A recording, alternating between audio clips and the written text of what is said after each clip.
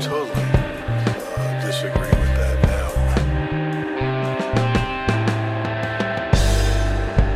Welcome back to another episode of the Criterion Cult Film Podcast. I'm one of your hosts, Jordan Garcia. Also, we got Armando Arvizu here. And today we have a very special guest.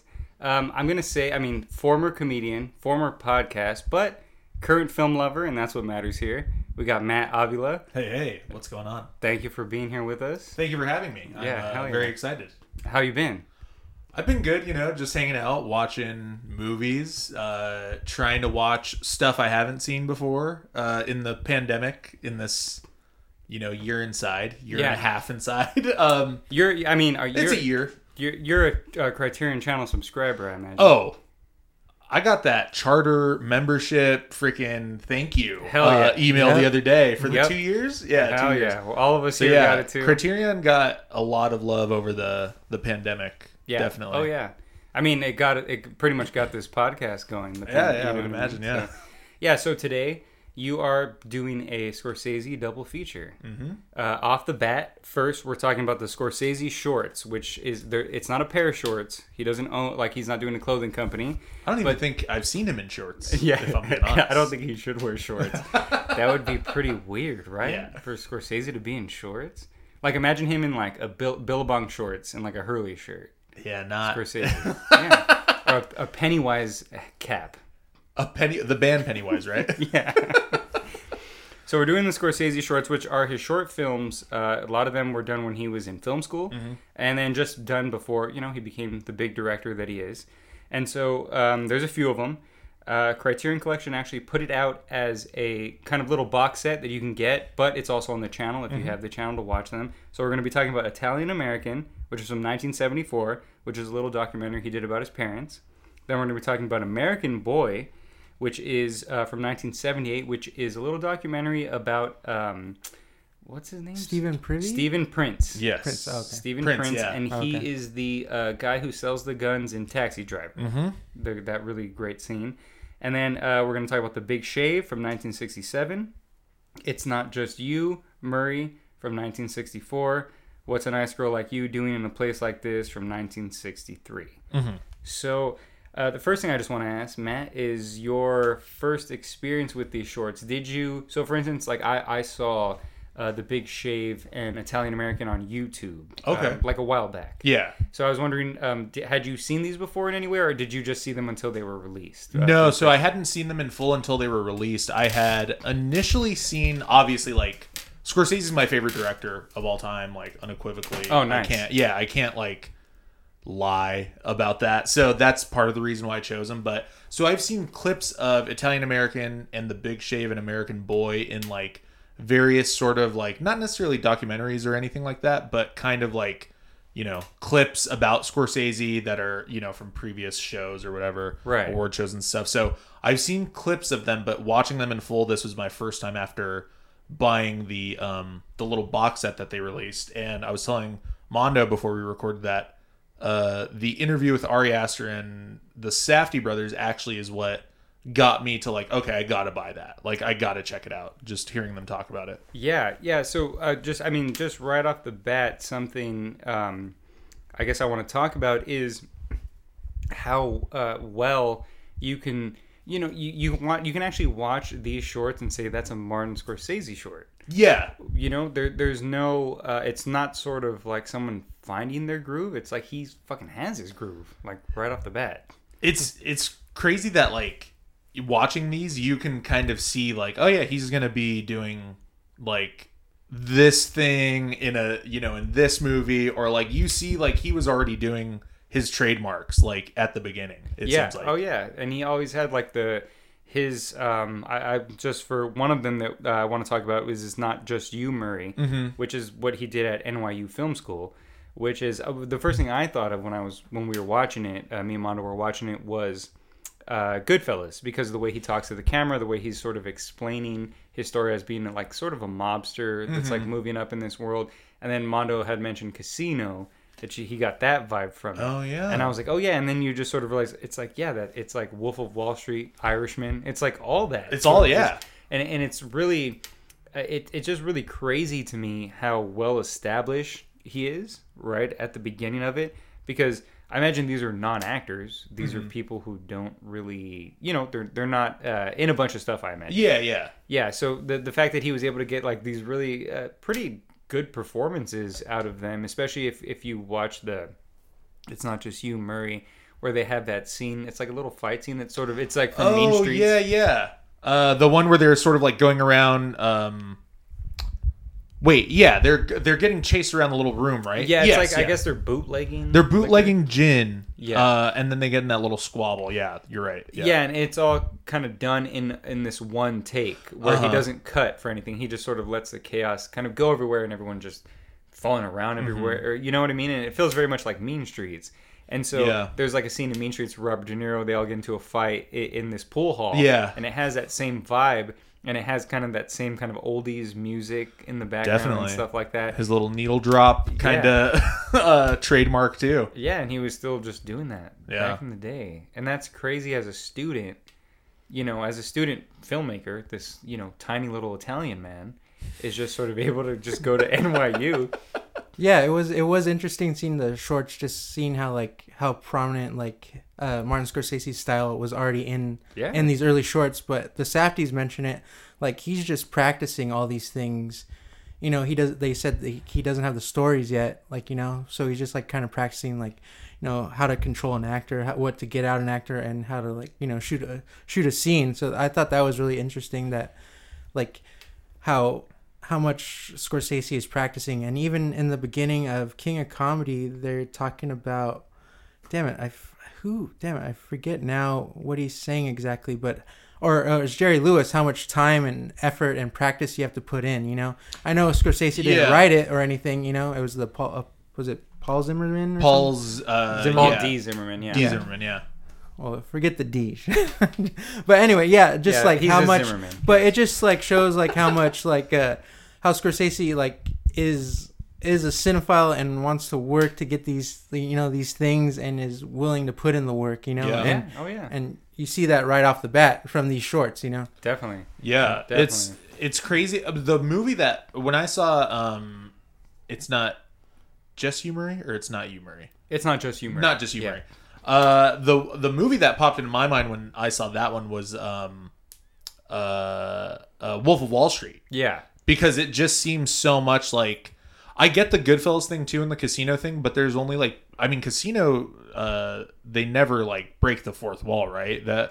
No, but it's a lot of voiceover. A lot of voiceover narration, and just how they're dressed so stylish in Casino and it's not in just that humor, short, just how they're paying attention to that. And then even there's the whole his friend and the wife. Oh yeah, that's thing right. Too, definitely. With Sharon Stone and Joe Pesci and Casino and stuff okay, like that. Yeah, I didn't really put that together, but Wolf of Wall Street popped in my mind because Leo was talking directly to the camera for most of that movie.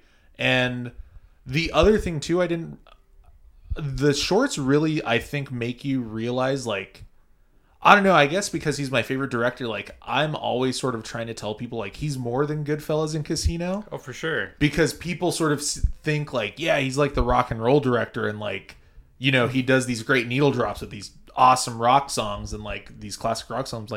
Yeah, but he does so much more than that. Yeah, and you see how much he does with character and how it's more, I mean, that's sad to say that. I'm kind of just, realizing that, when I was watching these shorts and how they were talking about it, is just, yeah, he's so focused on character and and obviously you see that in American Boy where he's just focused on this one guy, and then his family too, his parents. That's what makes it so explosive, kind of where all these things just come together. Yeah, it looks stylish. It's just shot in a different way, and but he's mostly focused on these people's stories, and telling a story. And it's not just flash. And, exactly, and it's not just aesthetic. Yeah, it's not just the I thought of this scene. Yeah. So let's do it. Who cares what they're talking about in this? No, he wants to know what they're talking about, but he's gonna do it in the most beautiful looking way, Right. And the Goodfellas scene where Henry goes on the date with Karen, and they go tracking shot. Tracking shot. It's informing the character where this woman is whisked away with on this almost fairy tale sort of at the beginning, and you see how it turns, And that's a really good thing to bring up because it sort of has to do with his shorts as well. That he didn't just do that long take through the kitchen and everything for no reason, just to show yeah. up. It has like a real reason. It's like you said, showing her swept up in that. It's showing Yeah. that she's and he does that in all the short films where he's not just doing these shots that are just to try to play around. And he is practicing, but he's practicing for a reason. He's trying to like, say he's something. trying to, Yeah, like, he's honing his craft, you know. Yeah. Well, and even in stuff like American Boy and Italian American, where it's just more of a documentary and like free flowing style, he's still directing them in a sense. Like he tells his mom, like, no, like talk about the sauce, make the sauce, but he like isn't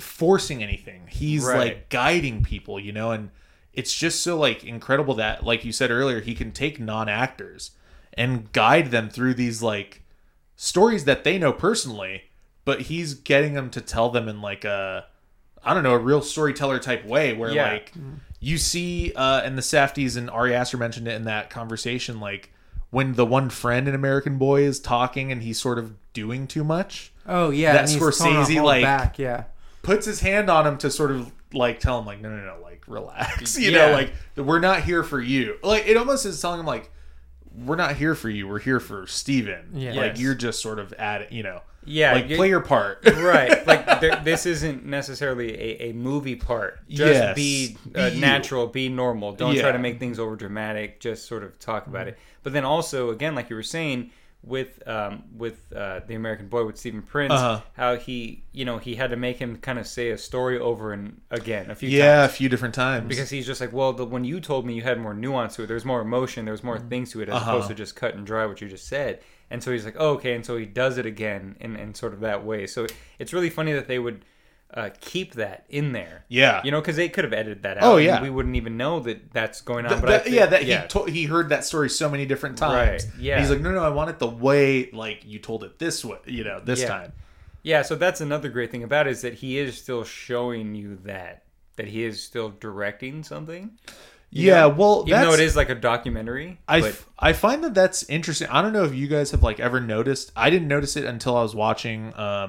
Do you ever watch those Hollywood Reporter roundtables with like the directors? Yeah. During award season, I was watching the one when The Irishman came out, and Marriage Story, and Little Women. So it was like Noah Baumbach, Greta Gerwig. Yeah. Lulu Wang was on there for the farewells also. So it was like a great table. Yeah. And Noah Baumbach pointed out something that Scorsese did like incorrectly in silence, like a cut, like a take. Mm-hmm. I guess like the POV is like just wrong. You wouldn't ever show it that way, like from traditional filmmaking standards. Right. And to your point about like them leaving him directing in, it seems like as good as he is and as smooth as a lot of his stuff is, he's not afraid to show you the mistakes. Like he's not afraid to like show you like, no, like we didn't get it, but like we're going to use this because for sure it was still good at, you know, we got to a point where it was usable. Like it's just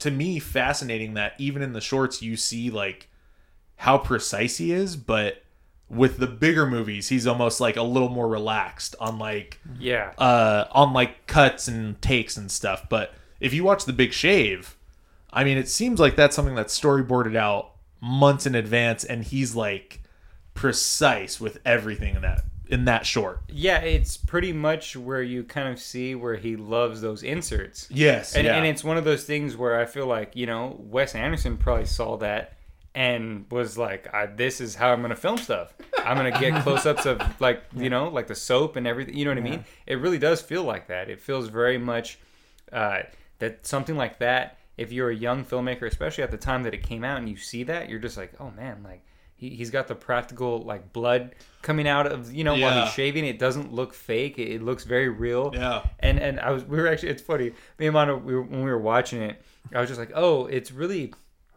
sort of like saying something, like, you know, I was just kind of watching it and I was like, oh, it's kind of like all his movies in terms of like Goodfellas and all those kind of like masculine kind of gangster movies where it's like showing this sort of masculine man just do something to himself that he knows is going to hurt him, but he keeps doing it anyway. Mm-hmm. And it's sort of doing it in this more experimental kind of visual way as opposed to like a narrative. A straight narrative story. Yeah. So it was like always like, it's more artistic. Yes. And that's why it's crazy to me. Like I always think that he could just do something like an actual full like a full length film that's something like that. Yeah. Where it's more avant garde, more visual, not just a straightforward story like The Irishman or something like that. It's something more strange, and it's just more about feeling. And I know he kind of tried to do something a little different with Shutter Island. Just to bring that up, just because I wanted to say that it's not bad. It's just not Scorsese, right? I just wanted to give it some. A little Man, yeah, this may be. I love Shutter Island. Okay. Like, I actually Okay. really enjoy that movie a lot, and it's one of those movies. To go on a huge tangent, but it's one of those movies that I don't really watch it for like his directing or what he's doing. I think there are a lot of great performances in that movie. Okay. Because of the the through line of it essentially being a performance for Leo's character. Yeah. That all the inmates and all the employees have to perform basically Right. for Yeah. him. And to me, it's just one of those movies that like I can kind of almost similarly to like King of Comedy, which we'll talk about later. Like you can watch a bunch of different times and pick up on like, oh, I never noticed a facial gesture that character made, or like. So to me, that's why I like Shutter Island. But I guess in a way, it isn't really a Scorsese movie for that reason, because I mean, I know that like he has the pedigree of like getting actors nominated for Oscars, but he just to me doesn't seem like a director where you think like, I don't know, I don't immediately link him to great performances all the time. I just associate him with like a great overall movie, because I think that's what his main goal is. No, for sure. That's very true because, if you think about it, the main performance in Goodfellas, Ray Liotta is fantastic. Oh man, he's great. But that's because he's Ray Liotta in that role. And Yeah. I feel like Martin Scorsese just knew that. And he knew he wouldn't really have to probably direct him. He's like, that's Ray Liotta. He just needs to be this. And yeah, because he didn't even get nominated for anything for that. Yeah. But yeah, that is true. It doesn't seem like he's the type of person who's like, all right, I'm just worried about this one performance. Yeah. Because every little small character, even in the shorts, every single person like gets like some time to shine. They're like they matter in the world of what's going on. You know? For sure. Especially in the What's a Nice Girl Like You, doing a place like this. Yeah. Where it feels very much like that, like After Hours. I don't know if you've seen After Yeah, Hours. yeah, of course, yeah. But there's also this one part that we were talking about where, he'll say something, the main character, and it's just about him just having anxiety and just being like a depressed, just weirdo, and it just feels like it's like Scorsese kind of getting that off his chest, just sort of like writer's block or just whatever it may be. Like, cause it's not about writer's block, but he's a writer. Yeah, He's a he writer. does have that, and sorry. Oh, no, go ahead. No, yeah, go yeah. on. I don't. Oh, no, I was just gonna say like it is like he's a writer, but he buys that one portrait or like that painting, right? That's right. That sort of just kind of like starts to eat away at him in a way. Yeah. I think. Damn, is that Damn, that Barton feels like Fink. Barton Fink, huh? That's reminding me of Barton Fink now. so that was one thing when I was watching that one. I was like, oh, that's kind of like Barton Fink. Yeah. But one thing about Scorsese that you brought up that I don't think people would normally associate him with is that sort of like loner type. I mean, I feel like people would associate him with it, but not him directly. Right. But I think that's very much him because he's obviously drawn to characters who are alone a lot. I Yes. think like he has something about him that's probably really dark that he gets out through movies, Yeah. so maybe that's why we don't hear about him. I mean, because for being my favorite director, like I really couldn't tell you a lot personally about him other than like what's an Italian American. No, for sure. He was able to funnel that madness, even though for a while he was getting in trouble with coke and stuff. Oh yeah, But then eventually he was able to funnel that into like these roles, because you're absolutely right. I do feel like that, where it's just like, yeah, it is sort of Scorsese kind of like saying these things. And he's just like, well, this is what I feel like. I have this darkness in me, but I got to express it this way. Like, yeah. I'm not just gonna go and, I'm not do just these gonna, things. Yeah. I'm not just gonna go crazy at a nightclub or something, or like he's not gonna do what his characters do. Basically, he's not gonna go try to assassinate a politician or a TV host. Yeah, break someone's knees or something. Yeah, exactly. Or just do like that old Robert De Niro, old man De Niro Irishman stomp. On Oh somebody. yeah. But he was like 30 in that scene. I mean, look, look, Scorsese's fantastic. Oh, he's the best. I think that's one of the great things about watching these shorts and finally getting around to them. For me, was just being like, oh, Yeah, like he pretty much came out of the womb a director, or Seems like it, or yeah. a storyteller at least. Someone who can look what's going on around him and just say, "Oh, I understand like the morality of the things." Like not even just, "Oh, I think it's cool that there's gangsters doing these things." Yeah. He understands the deeper meaning of it, like whether it's like the morality of religion or whatever. Yeah, you know? exactly. That's how you guys were talking about earlier. How like you don't think of his like films as just like one performance. It's like because he's like firing on all cylinders, and Yeah. people really miss that he's like, like almost like how David Fincher is like always like trying to make perfection. Like and Scorsese is doing perfection in his own way and kind of like getting like not just the shots but the performances and everything how it looks like it can be a little like not jaunty but I mean like not like not clean like just like Yeah. he just wants to get this one thing kind of but all of But it it- works but it- on a different level where he's like it's not just style, it's story, it's character, it's all these Yes, things and it's also in the way that you were talking about, like things being kind of, jaunty or Yeah. just a little, where Unhinged, it's- maybe, maybe or, that like- that shouldn't have been the edit, or maybe Yeah. that shouldn't have Yeah. been this, like that, because he knows about stuff like Jean-Luc Godard, and he Yeah. knows about those different types of like French New Wave where they just didn't care about the rules. yeah, it's Yeah. fast and loose Yes. kind of, yeah. And he knows how to like incorporate that stuff with things that feel very structured and very much that it's like storyboard and planned, but he can throw something in there where it's just like, oh shit, like, well, if you were to storyboard that, you wouldn't do that. Yeah. Yeah. Yeah. But and one of the other things too that I mean it's apparent in all of his movies because he uses it like the mixed media where he'll use like actual photographs.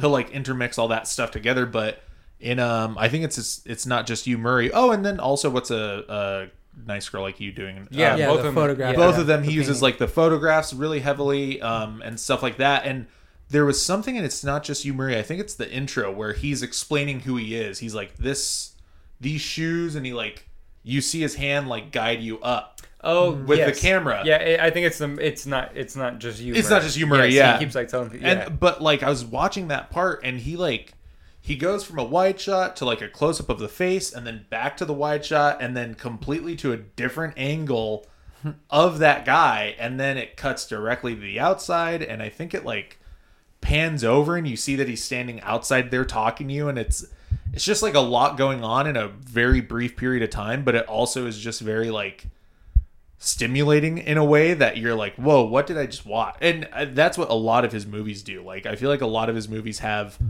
moments where you're just like, what did I just watch? And like, he was even doing that in the short. It's just crazy to me that he like, It's also crazy to me that he's still that way. I mean, Wolf of Wall Street is like fucking like that's like a young person movie. I mean, It yeah, doesn't- absolutely. you know, And like- the fact that he was like in his late 70s, I think, when he, Yeah. or mid to late 70s when he was making that. Yeah. And then what, he follows that up with Silence, I think. Yeah, And that's like a movie someone his age should be making, Right.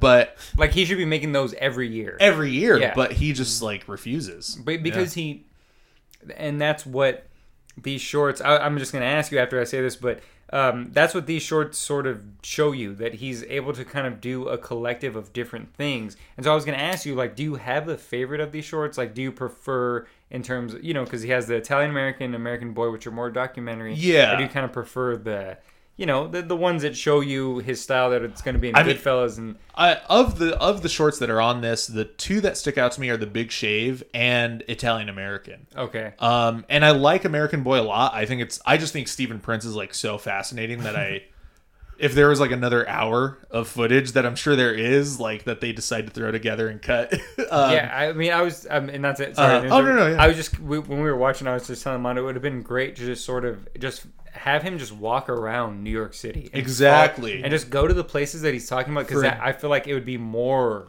like interesting, because he would really get into those stories. You know what I mean? And he just seems like the type who like, they run into someone he knows on the street, and that's a whole nother thing that you explore. So I do love American Boy, but I mean, I just like his parents so much, and his mom is such a mainstay in like all those movies. The the one we're going to talk about a little later, but I just think Italian American, that's how you find out who Scorsese is. Like, all in that. Oh yeah.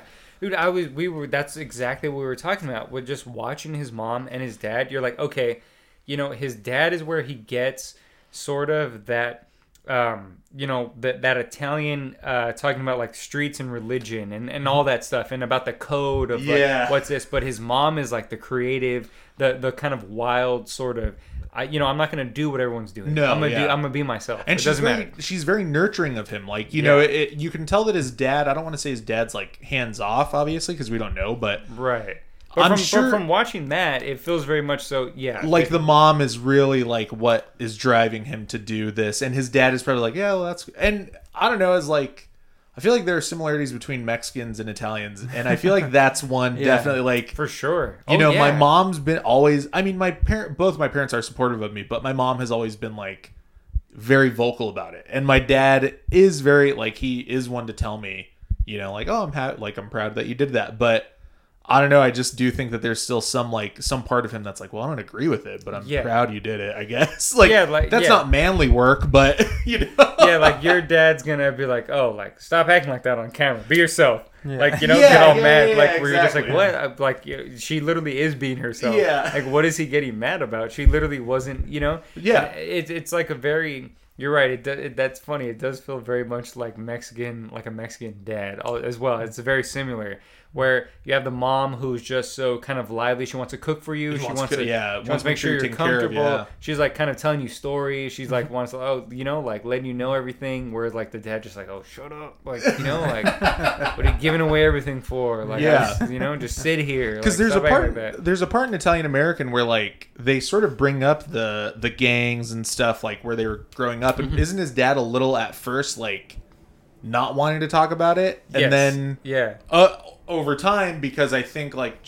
I'm sure Martin Scorsese is just like he knows how to talk to his dad in a way where like, well, I can get this out of him. Like, then eventually he starts to divulge stuff and information. But because when the mom is sort of bringing up like the problems they had with gangs and different things, he's sort of like like kind of like be quiet. And then later on, like Martin Scorsese is sort of like probing him of these things, and he's like, well, you know, sometimes my brother would come home and he'd tell me to I have to we got rid of this, we got to get rid of that, just like things like that, where you're just like, oh, you've killed people before.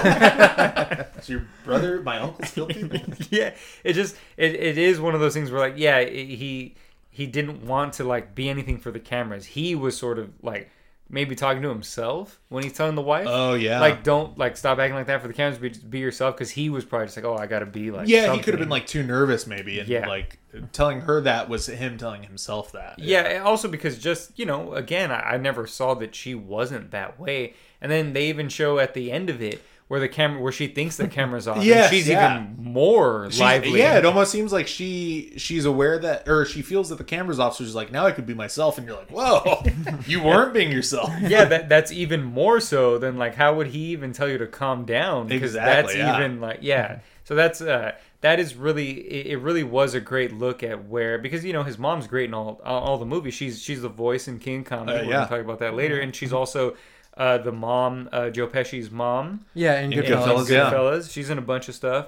And she plays like she plays someone at one of the stores, right? In Casino. Casino, yeah. Yes. Also, his dad is in the butcher shop. That's right, in the butcher shop. Yeah, and so, but she has like a natural, and you could sort of see why he's able to act when he acts in his movies. Yeah, because he has her personality. Yeah, definitely. You know what I mean? Like very much so. But that's Joe Pesci has her personality. Like it's like 100 times 10.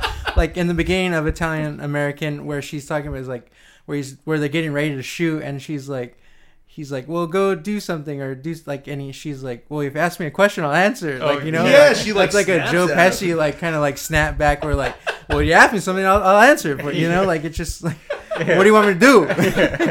No, yeah, for sure. Yeah, and his dad feels kind of very Robert De Niro in Goodfellas. Where definitely, 100%. Yeah, that makes sense. That's really. It's just funny, like, it's so weird how he brings all these things like around to his from his family. It stems from that, and it keeps on stemming from that. Where you're just like, even when it's like about something that's true. Goodfellas is about real people. But it still relates back to when you can watch these shorts before he even made that. Yeah. And it's like, oh shit, like you can see him embedded in that. Yeah, like he already made these movies and he's just making them again on a bigger scale. Yeah, with more budget. money and it's insane. it's just one of those things where I'm like, how is a person born that way? Like, how are they just born able to do that? Yeah, like Well, you know, even it's when like, they show his like little kid drawings, like from like Yeah. the cinematic Uh-huh. ones, where he's like, "Oh, that wasn't. Oh, never mind. That wasn't in Italian American. That was in the interview part, right?" Where, Oh yeah, that's in where- an interview. but Yeah. yeah, he's like even making up for the aspect ratios when they changed in the Cinerama, like Yeah. like shit like that. They look like fuck, man. that's so crazy. Who's saving shit like Yeah, that? nobody. You know, my parents would Well, if you throw made something that that shit looked, away. if you made something that looked like good, they No. might have saved it. My parents would You know, throw I- that shit away. I'm the person who like I throw stuff away. Like not necessarily like because I think it's bad or anything. It's just like I've already done what I needed to do with this, so I don't need it. Like I just throw stuff away. And my parents would probably, my mom would be the one to keep it. And like I've told her like throw stuff away. Like why do you want this? It means nothing. But who knows? Maybe she's onto something. And I feel like, well, see, that's what I'm saying. So you have someone who's keeping it. So that might mean you're going to be famous. Oh yeah, Everyone's throwing for my sure. shit away. Yeah, So I'm, yeah. when Yeah, the no- documentary you have no crew chance. comes around, I'm going to be like, I have nothing. I have nothing. Not Yeah. even any home videos. Where they didn't even take pictures of me. Yeah. Oh, there's a lot of pictures of you. No, I know. I'm just joking. But, you know, it is just crazy to see that somebody is just literally, I mean, I feel like he slipped out of that womb with that talent. He just came up and he was just like talking about being like 4 years old, going to watch these movies and stuff like that, you know, Yeah. and understanding what they were and then, you know, understanding that, oh, this was the French New Wave and this was that. Yeah. You know, it's just like, Scorsese, are you serious? Well, Like, and it- what the fuck? It like watching the shorts, you can just tell that he Exactly. all he does is like consume film. Yeah. And you know it. You can. I mean, listening to him talk now is my favorite thing because like that one piece he did about content. I don't know if you saw it. I think it was in like Vanity Fair or something just recently. Yeah. That got people sort of talking again about like his. You know, everyone wants to. I mean, he's the man. Everyone has to talk about what he says. All the younger people, they want to fucking go against him. They want to go against him and they want to say like, well, you know, the guy who directed the Haunting of whatever is actually a much better director. But Yeah, they're just like, well, have you seen the Russo brothers? Have you seen But- those shots? but you could just tell that he has so much love and respect for film, and like watching the shorts, it's like I don't even know. I've known people who've gone to film school and I've seen their films and I'm like, these suck. You know, so like yeah. he was saying before how like if you saw The Big Shave in a film class, you would lose your mind. You'd Yeah. be like, why is this guy in this class? Like he this knows guy's- shit. yeah. Yeah, this cheater. This guy's Yeah. already a fucking director. Yeah, you would probably like, what's your real name? I'm gonna find your IMDb Yeah, and page it's if you just saw a that. fucking bathroom, you know, like it's so like minimalistic and just like making the use out of every aspect of this restroom and shaving and like all this stuff and getting a reaction out of people because he's not the guy shaving is giving you no reaction. You know? Yeah, You know? yeah. He has that same stone cold look on his face throughout Yeah. the whole thing, and Yeah. like you said, when you watch it, you keep seeing that action over and over. You're just like, he's just doing he's just hurting himself, and like he can't do anything about it. It seems like, you know, that's Yes. kind of what I got from it is like Yeah. it's someone who's hurting himself who can't do Like anything. he can't about stop. It. Yeah. He can't Like, stop even it, if yeah. he wanted to. So Yeah. that's why he just has to do that. And that's why it just felt very much like this is like, you know, this thing about masculinity, because it's like you just have to be tough. You got to take these things even if you don't want to. You just have to do that because that's what society, especially in I'm sure the neighborhoods and things that he grew up in, you know, it just has that, which is like crazy. Because again, why should I watch something like that and get anything out of it? Yeah. It should just be something like, oh, well, it's really cool because it's shocking and stuff, but you can get more out of it than, you know, than maybe he even intended. Who knows? Yeah, probably. You know? Yeah. But he has that now.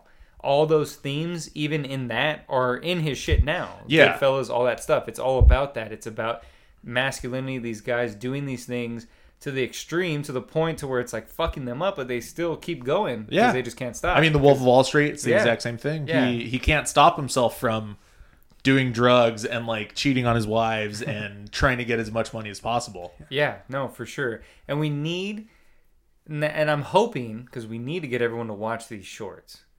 So yes, do yourself a favor and watch these. Oh, yeah. 'cause- So what we usually like to do is kind of give the Criterion films a rating. If you want, just 1 through 5. You know, Yeah. Or how So- about we just I don't know, say our favorite out of the. we the can do bunch. that. That Or- works. Or I don't, just to. Oh, okay. Yeah. That's fine. But I'm gonna give my shit a rating. But Okay. I'll start. All right. All right. So I think all the Scorsese shorts in as a package. I'm just saying if you're gonna buy it, I'm talking about like buying it as from the Criterion collection or watching it on the channel. It is literally a 5-star thing because not only does it show you all the Scorsese shit from before, but it literally, I don't know, it's just worth watching. They're just like they're not boring. They're not, it's never like a beginner's thing. You're just, again, we're just like, oh, he knows what he's doing. Yeah, it never felt like amateur at all. Yeah, No, definitely at all. Yeah, so I would give it a 5. But my favorite one would probably have to be The Big Shave. That's probably my favorite one out of all of them. It's the shortest, and I feel like it says the most to me, even though they all say something and they're all great. But yeah, I would say that. So you should watch all of them, obviously. But I would say The Big Shave. Matt, what? Let's give a star rating just for. Oh, just, yeah. People want to know. We and then your got to favorite keep one. up the tradition. I'm Yeah. down with that. Yeah, star rating, I got to agree. It's a 5. I mean, just for everything you said, you're seeing his career essentially in like these 5 shorts, and I'm sure there are going to be people listening who are like, no, you don't. Like, that's impossible because he has so many, and it's like, no, you see everything. You see a lot. Yeah. Yeah. It's crazy it's insane how much you see. And I'm going to go with Italian American. I just think, Okay. Yeah. to keep in line with something he preaches, the most personal is the most creative. It's the most personal, I'm sure, of all those movies, and Absolutely. Oh, it's so fun to watch too. I think just seeing his parents interact too. You really, I don't know. I like knowing where people come from and how they became who they are, like their personality traits, and you see that in It's there. also very Cassavetes. Oh. It feels very Cassavetes. Absolutely, and Yeah. I mean the amount of influence Cassavetes had on his career. Yeah. It's there in that movie. Yeah. For sure. Yeah. Hell yeah. Mondo. Awesome. My favorite was What's a Nice Girl Like You Doing in a Place Nice. Like This, just because I don't Which know. is one everyone should see. Because I feel like that's the one that's most a little off because it's like more after hours. Yeah, right? it's a little more comedy. offbeat That one's and a comedy. That one's like, a little more like stylish, I think. Yeah. He's doing things that. Sorry to cut you off, but No, like yeah, go for it, he's yeah. doing some stuff in that one that like I feel like you don't see him really do too much in his Yeah. big movies. Oh, for sure. Yeah, definitely. Yeah, like the drawings and the different things that he does. Yeah, for sure. But yeah, I just like the story of this one, and like what's that other guy? I don't even know if they really name him, but it's like kind of a subconscious With the sunglasses, Yeah, who like he's the one where- talking to him, right? Yeah, where he's talking to me, he's like, and he just repeats the same thing that Yeah. he says. He's like, I really think she's a nice girl. Yeah, you know. yeah. But that really felt like just how like in Goodfellas when they're going through and introducing all the characters and they all have this like quirky kind of thing to say and stuff like that, and that felt like that kind of to me. But I don't know, it was just really funny. a little bit of like the fun. seed of that being planted. Yeah, definitely. But also, we didn't mention the crazy thing about American Boy, that one story. The kid who gets Who the Pulp Fiction. thing that oh yeah. I guess we should talk about that, Like right? just real quick. That's It's Yeah. basically like because American Boy was kind of hard to see right before. I think before this came out, Yeah, it wasn't sort of widely available, right? No, not at all. Yeah, So- there was no way to really see it at all unless So- you saw it when it came out. Yeah, in and the obviously festivals and Quentin shit. is a cinephile and is gonna see some shit. He's gonna find it somehow or anything. So he pretty much lifted a story that Stephen Prince tells in American Boy, and if you've seen Pulp Fiction, you'll know exactly what scene we're talking about, which is the heroin scene where they revive what's her name, Uma Thurman. Uma Thurman with yeah. the adrenaline shot, and pretty much Stephen Prince almost like he almost No, like not almost verbatim. verbatim. Yeah, I was just getting to that word verbatim, where he says that story. Yeah, even and with the magic marker. yeah, everything. it's so fucking weird. It's just when You we didn't were see watching Quentin it. in the corner writing it down. Yeah. He's in the corner of that shot. Quentin is a yeah. quantum leap guy. Yeah, he's just jumping around. Was taking it- stories. he sounded like he was an Italian American interviewing the parents. Like it sounded like his voice. I was like, that's not Scorsese. But yeah, that was crazy. But yeah, I mean, Which again, I mean, because let me just kind of, I don't know, I want to mention this when we Yeah. were watching it. You were kind of getting upset about that. I wasn't You were upset. sort of- It was no, a little, yeah, I guess you were a little bit, yeah. sort of like upset, but then I mentioned how, you know, for me, it was sort of like, well, you know, at the time, no one had He's seen like that. So that just Quinn's showed- has been waving his dick around a long Well, time, you know, which which was is- just like, I seen American Boy. Have you seen fucking American I mean, Boy? that's pretty much Well, now I have, Quentin. Where are you at? literally no one in the 90s, when Pulp Fiction came out, had probably seen Had- American yeah. Boy. Yeah.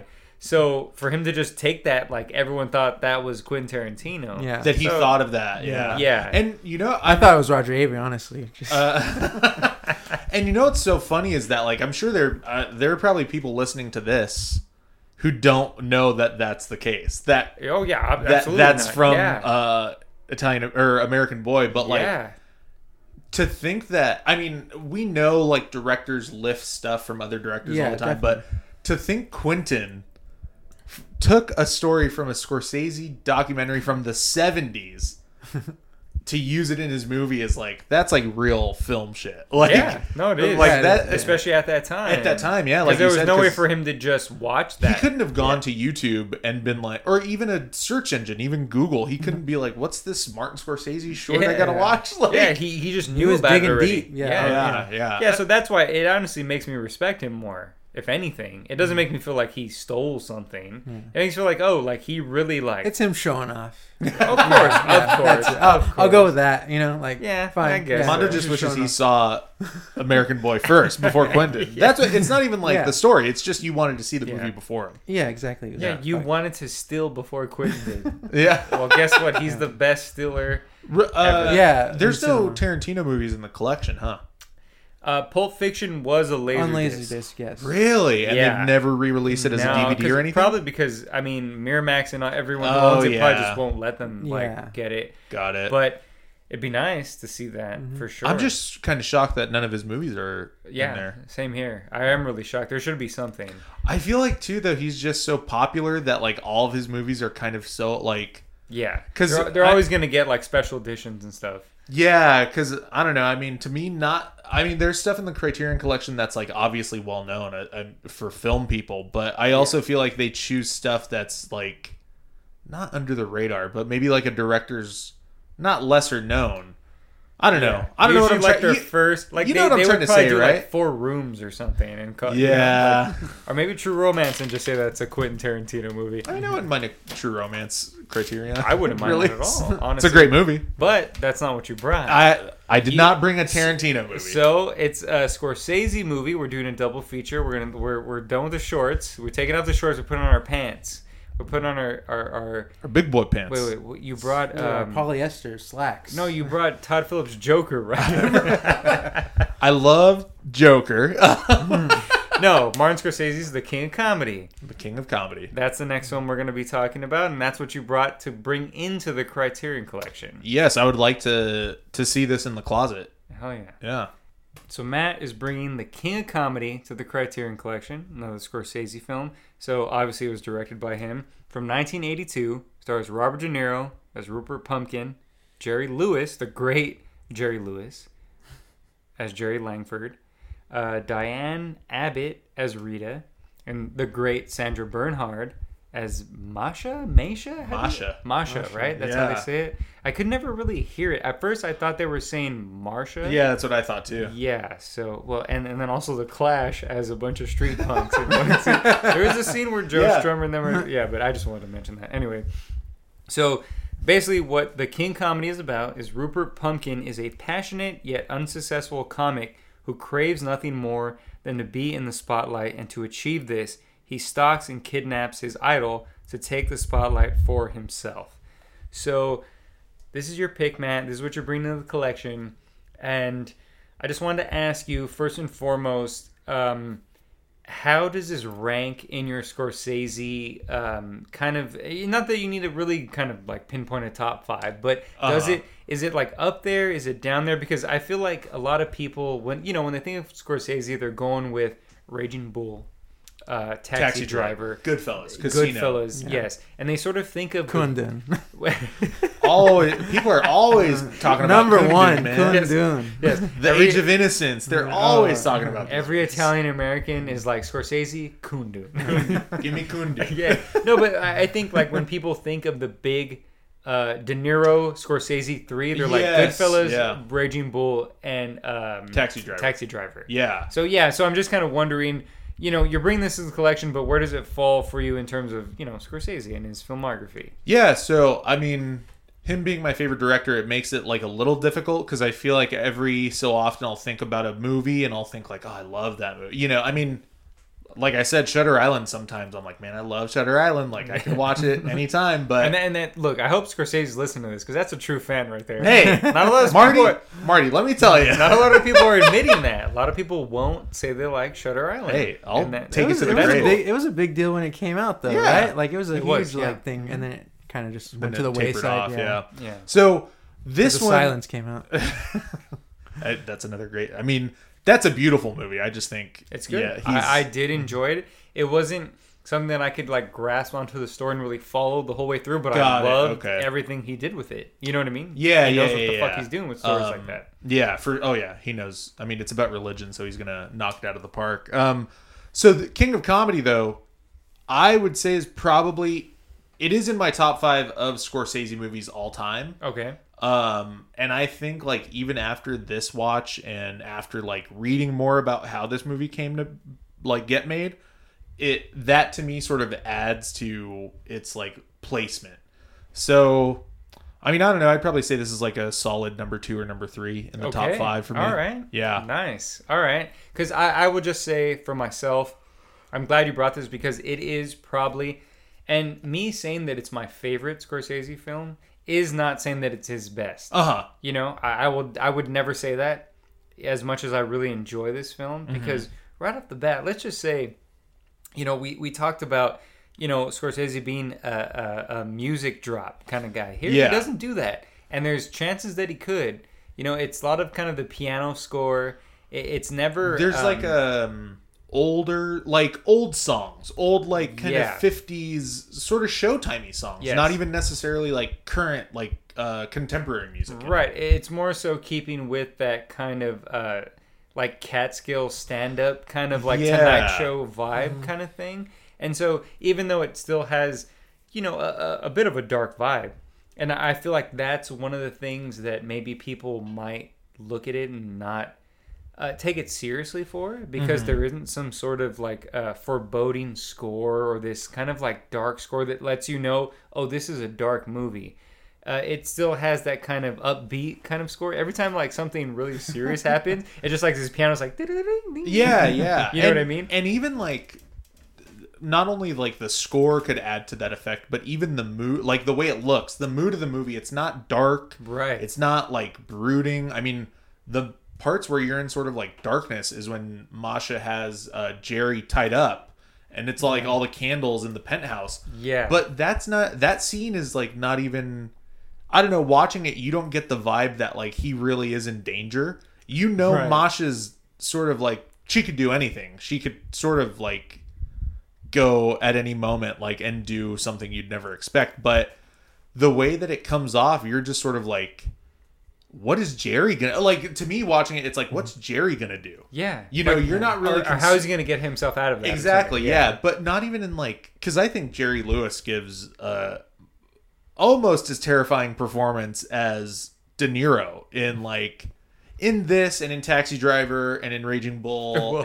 Well, the thing is that Jerry Lewis really is pissed. He probably is mad. Well, yeah, that's the thing, is like he probably was yeah. upset during this movie. I think that's like a real, in that scene where he is his butler is trying to open the door for him when Robert, and he really couldn't open the door, and that's really Jerry Lewis being mad. Yeah. When he's like, I'm standing out there for 8 minutes. What the hell are you doing? I think he's really I'm pretty sure I saw something where it says that he was really mad. Yeah, that they really I couldn't get the door open. I saw Yeah. that it was just improvised or whatever. Okay. You know, like he wasn't really mad. He was just going with it, like that whole kind of scene or God whatever. damn it, Mondo. I'm Jerry sorry. Lewis is a monster. I'm trying No, to I to do portray think that. I do think Jerry Lewis is a monster. I think Jerry Lewis is playing the real Jerry Lewis in In- this in a film. lot you of know? those scenes. Like, There- and watching this again, I didn't think of it as dark as I thought as I saw it the first time. You know, Well, it was a I little mean- lighter. I mean, Well, I just mean dark in terms of like, it's about like mental health. It's about people Yeah. who are, in terms of Rupert Pumpkin and celebrity worship. You Yes. know, Yeah. like a lot of. Sorry to cut you off, but like No, go for it. there's a lot in this movie that's almost ahead of its time. Like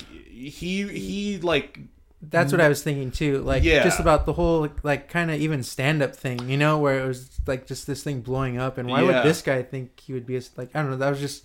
Yeah, like maybe a few years later in the 80s, it might have been a bigger hit, but yeah, sorry. yeah, go on. no, but the celebrity worship thing, like how Rupert says he loves Jerry and like he worships Jerry, but like he wants to be the main guy. Like Yes. he doesn't want to be friends with Jerry. Like those flashbacks, which I think are some of my favorite things Oh, yeah. that De Niro's ever done. 'Cause Yes, De Niro working with Jerry Lewis my God. in those scenes is great. Like that's like a great like Dean Martin like Oh, kind of yeah. Jerry Lewis And, like- mashup. but, it would like- have been great to see more movies with them together. Yeah, but like those scenes where he like the fantasy of him hanging out with Jerry isn't that they're buds like having fun and like working on stuff together. The fantasy is It's like he needs him. Jerry's Yeah. begging and Yeah. pleading like you got to take over I the can't show. do 6 Yeah. weeks. Don't ask me 6 weeks. I can't even plan out my life for 6 weeks. How are you? Where are you guys at on De Niro as an actor? Well, he's obviously look. I mean, when I saw Raging Bull when I was younger, it made me love Martin Scorsese and De Niro because I seriously didn't know that I thought it was real. Okay. I didn't know De Niro was an actor, but even though I saw him in other stuff, I saw him in Goodfellas before that. But then I was like, oh, he's not an actor. Scorsese just found some dude on the street, you know? Yeah. It just felt very real. So when I watched King of Comedy, it's literally feels to me like more of a better performance than Taxi Driver and Raging Bull. Even though those are fucking great performances. Those are really physical and just, these very intense performances. But this one, it really just feels like a guy like that, like a Yeah. crazy sort of guy who lives in his mom's basement, who's just like, he does those things where, he pretends that he's telling people that he knows these people, and he I guess he delivers stuff to these certain agencies, right? Yeah. And he goes to this film place and he has to use the phone, so he calls, oh, can I speak to Jerry Langford? Yeah. And she's like, oh, is the Jerry Langford? And he like hangs the phone and he's just like, see you later. Like Yeah. he gives that little like kind of coy kind of thing, but where like that's just really like that's like a sociopath.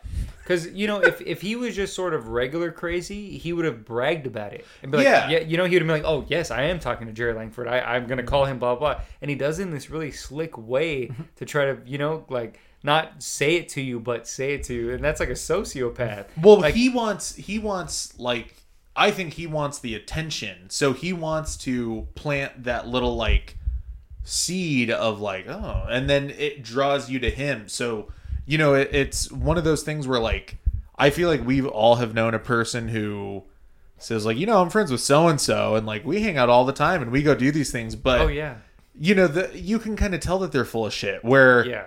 it almost seems like he like is aware that people would see through that, so he like does it very subtly to where like, oh well, maybe he does know Jerry Langford. Like if he's calling him like on his line directly or something. He like convinces you that he knows him, like just like how with Rita, where they just go to they show up at his like I don't know, his house or whatever. Oh yeah, and that's such a weird scene where he just like is so like he's not even listening to Jerry. He's just like, oh, you're gonna do this, we're gonna do that. Like he's like, do you speak English? Like yeah. And then the moment where he goes like, where is everybody? Yeah, and it's like.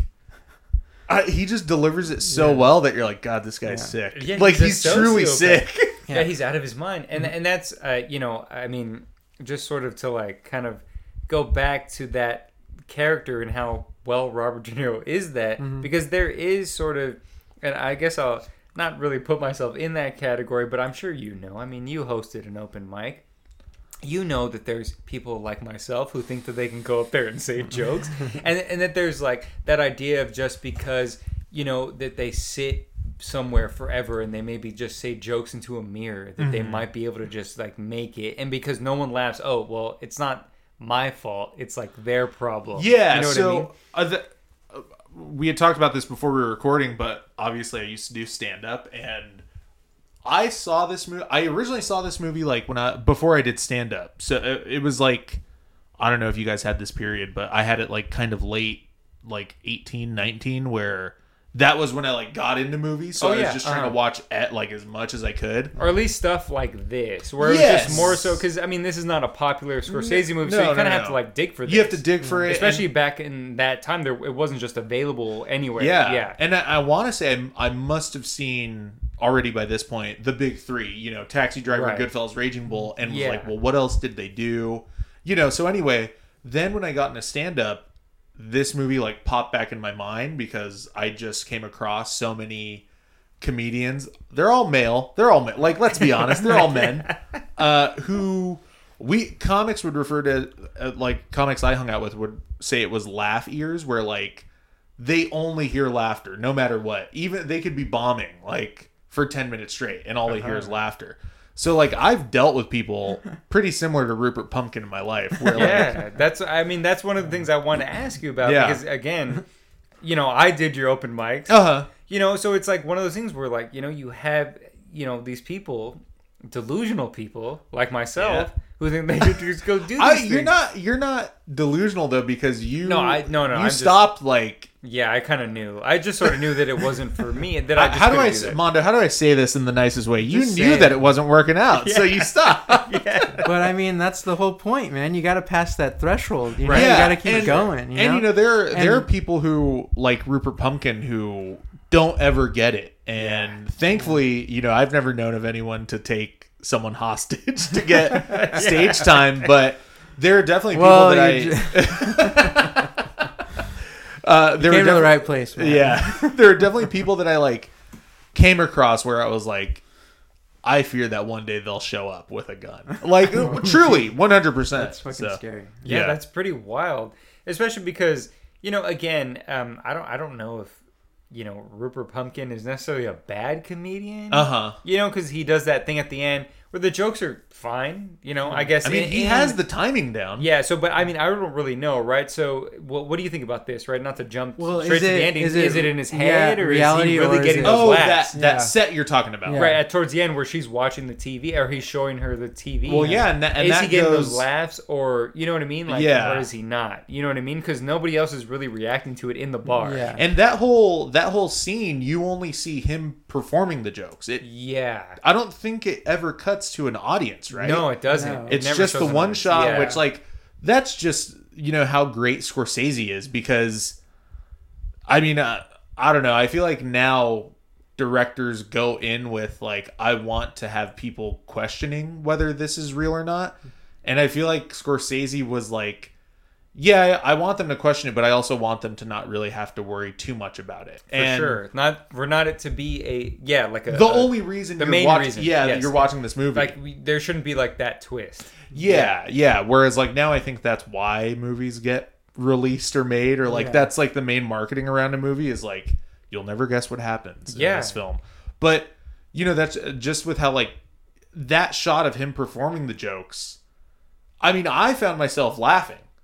And I wonder if that's just sort of like part of Scorsese's like ability to subvert your subvert like how you're watching the movie into where like I felt like, oh, I'm watching a comedian on a show.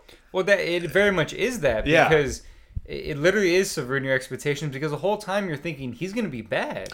Yes, exactly. There's just no way that but you're kind of enjoying the jokes that he's saying. They're not like the best jokes ever, but they're not like the worst. You know what I mean? Like, he has like a pretty funny jokes, and then Robert De Niro is like doing a pretty good job of like delivering those. So I was going to ask you. So if Robert De Niro showed up to the open mic and he was doing that set, what would you say? Would you be like, all right, you're in, you're out?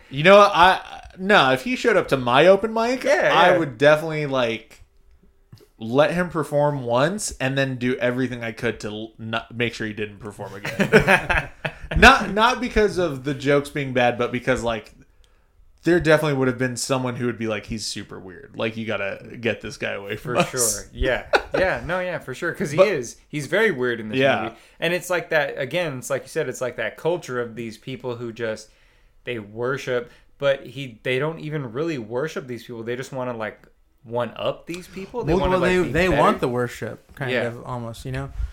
Robert De Niro's character, just because every time he's like fantasizing about talking to Jerry Lewis and taking out, like, he's begging him, like, I'll take you out to lunch whenever you're hungry, and then they do the lunch thing after, like, you know, in his head, and he's like, Yeah. Jerry's just coming to Robert Pumpkin's character or whatever, you know, and just begging him to do the show and stuff like that. Yeah, He's like, and then they're like, people come to Robert De Niro for autographs. For autographs and that, they Yeah. don't even acknowledge Jerry. They're like, well, and that's another thing too, because the opening of this movie I think is really great, and we haven't like talked about it, but it's I think one of my favorite openings of a movie ever. It is my favorite title sequence thing. yeah. With when Sandra Bernhardt's hands go on the window and you see him looking, and it pauses, and then the King comedy, like, for a while, it takes a pretty good while long time, yeah. for it to like lower down. That's like one of my favorite Scorsese things, because I don't know what it means. I don't know exactly what he's trying to say, but I know it makes me feel like what that movie is. You know what I mean? Yeah. 100. I was yeah. just gonna say, like, not in those words, but yeah, I don't know what it means that he did it that way. I also just don't think, like, I don't know, it's just so different for a movie opening that up until that point I think that he's done at that time, but For sure. when Definitely. Rupert's walking through that crowd outside the studio, and you know there are the other sort of like autograph people hanging out with him, and they're talking about like, Rupert, I got so and so, who'd you get? And he's like brushing them off, like he's already giving off the vibe that like, I don't have the time for this. You Or know? doesn't And he then- say, like, it's not my whole life? it's not my whole life, Yeah. you know, and then like, yeah, the fact that he already sees himself not as a crazy, I don't mean for lack this of a better term. No, yes, they're yeah, crazy. for lack of a Yeah. better term, like That's crazy. he doesn't see himself as that crazy person. He Uh-huh. sees himself as Jerry already. Right. So like you see that in the first few moments of the movie, but you don't even realize it until the fantasy scenes where it's like, oh no, he's been seeing himself this way the entire time. Right. Like, You he's know? above. He's above- exactly. He thinks he should be walking out He of the thinks thing they with should Jerry. be asking for his autograph. Yeah. You know, and He's not the nerd. no, he's No, not yeah. the nerd. Yeah, and then like, but then we see how he is with Masha, and he is the nerd. Like he is the desperate, psychotic guy who sneaks in, or not sneaks in, but goes into the office and waits in the lobby all day. Yeah. and like, And let's talk about that really quick, about how, I mean, I feel like that's kind of something that doesn't really happen in Scorsese films with Sandra Bernhardt, like that sort of comic improvisation. He has comedic stuff in his films, but it never felt like it really, like, her scenes feel like she's just not following a script. She's just like doing whatever. Like, Yeah. she's just sort of saying whatever. She's acting how she is. And like, it really works because she's fucking hilarious in this movie. yeah. Oh, and her performance is incredible. I Yeah. mean, throughout the entire movie, it's. I don't know if you watched the, or if you've seen like the making of little thing with Yeah. it, where Uh-huh. she kind of talks about how like she's never really gotten a role like since this movie that's like it, and she credits Scorsese being like willing to let her do what she kind of wanted in a way with the Right. performance. And yeah, we didn't really talk about this, but I think like I know like not too many people consider Scorsese like that his movies would have improvisation in them. Right. Yeah, But exactly. Watching interviews and stuff and like watching behind the scenes stuff, a lot of actors are like, no, he kind of lets you, he works with you on like what you're going to do. And he lets you kind of play around. And if it's really good, he then works it into the script. Yeah. Like in Goodfellas, the story between Tommy and Henry at the nightclub, the What's So Funny About Me story. Oh, right. You know how right, like right. Pesci talked about it and he's like, oh, okay, like I'll Yeah. use that. And it seems like I'm sure Sandra Bernhard was coming up with stuff and he was like, oh, okay, yeah, like let's use it. And I don't know if you saw like he let Jerry direct the public interaction with the woman who tells him, I hope you should get cancer or something. Yeah, that was a real thing that happened. Yeah, that was a right? real thing that happened to Jerry Lewis, and like Scorsese let him supposedly Scorsese let him direct. Maybe Jerry Lewis was like, no, I'm going to direct it. Yeah, no, he stood over Scorsese and he was like, he's like, hello, nice lady. But yeah, Flavin. But yeah, it's wild to think that, like, you know, his movies seem so well thought out ahead of time, but to find out that he's actually on set working it out with people, and then after the fact, like, okay, I'll make the script look like we did that ahead of time. Yeah, because it's sort of, especially watching The King comedy, it makes sense why he would have kind of the cast that he does in The Wolf of Wall Street. Those sort of comedic kind of comedic people. Yeah, like Jonah Hill. Yeah, Henry Zabrowski. Oh, Henry that Zabrowski. Guy. Yeah, he has what is that other guy? He has like the toupee. He's like in a bunch of comedic stuff. But yeah, he was in Horrible Bosses. Yes, he has like a. I'm going to bring that movie if I come back. I'm going to bring Horrible Bosses to the Criterion. Well, one or two. Well, I mean, this is like really. This could be a horrible boss, you know, because Jerry Lewis is a fucking. It's like you said, Mono. He is playing himself. And so this is the real Jerry Lewis. Well, He's not a like, funny guy. Yeah, like, I don't want to hang out with him. Yeah, he no, takes really. himself way too seriously. And I didn't want to use it. I was kind of happy that you brought this up because I want to use it as a hit piece on Jerry Lewis. We got to take him down because he just seems like a grumpy ass fuck, Yeah. and that's why he's so good in this. I feel like when he's yelling at Robert De Niro, being like, "Has anyone ever told you you're a moron? Yeah, you're an asshole." He's like, "Get out of here!" Like, it just feels so genuine. It really feels like he's disturbed. That he's just like, please leave me the fuck alone. And, like, and what just the hell? the looks he gives with his eyes, you know, like that sort of like stare down that he gives them. And I think that when he's yelling at him in the house, any other actor I think would have gone way too big with that. Yeah, Yes. that's right. And he was so good to know, like, no, like I can't go over the top because I also feel like that's just two people working off each other, like De Niro and him. Knowing, like, De Niro played it super straight, and he even acted like there was a real party that was going to happen. Like, Rupert believed the fantasy so much, and De Niro, it seemed like, believed it so much. And Jerry Lewis, like, I want to call him Jerry Lee Lewis, but I know he's not the rockabilly guy who... I kind of want to do that, Great too. balls of fire, yeah. Who married his 13-year-old Yeah, he married a cousin. 13-year-old Winona Ryder. Dennis Quaid. But yeah, it's just how good Jerry Lewis is in this entire movie, and the fact that he's so good almost makes me mad because I know for sure that he's a piece of shit in real life. Well, and that's one of the things about this film that I love so much is that, a lot of people, again, as we talked about, they'll look at the performances in other Scorsese films, and because they're more intense and more sort of just, out there, people were like, oh, that's like a great performance. But I think Robert De Niro and Jerry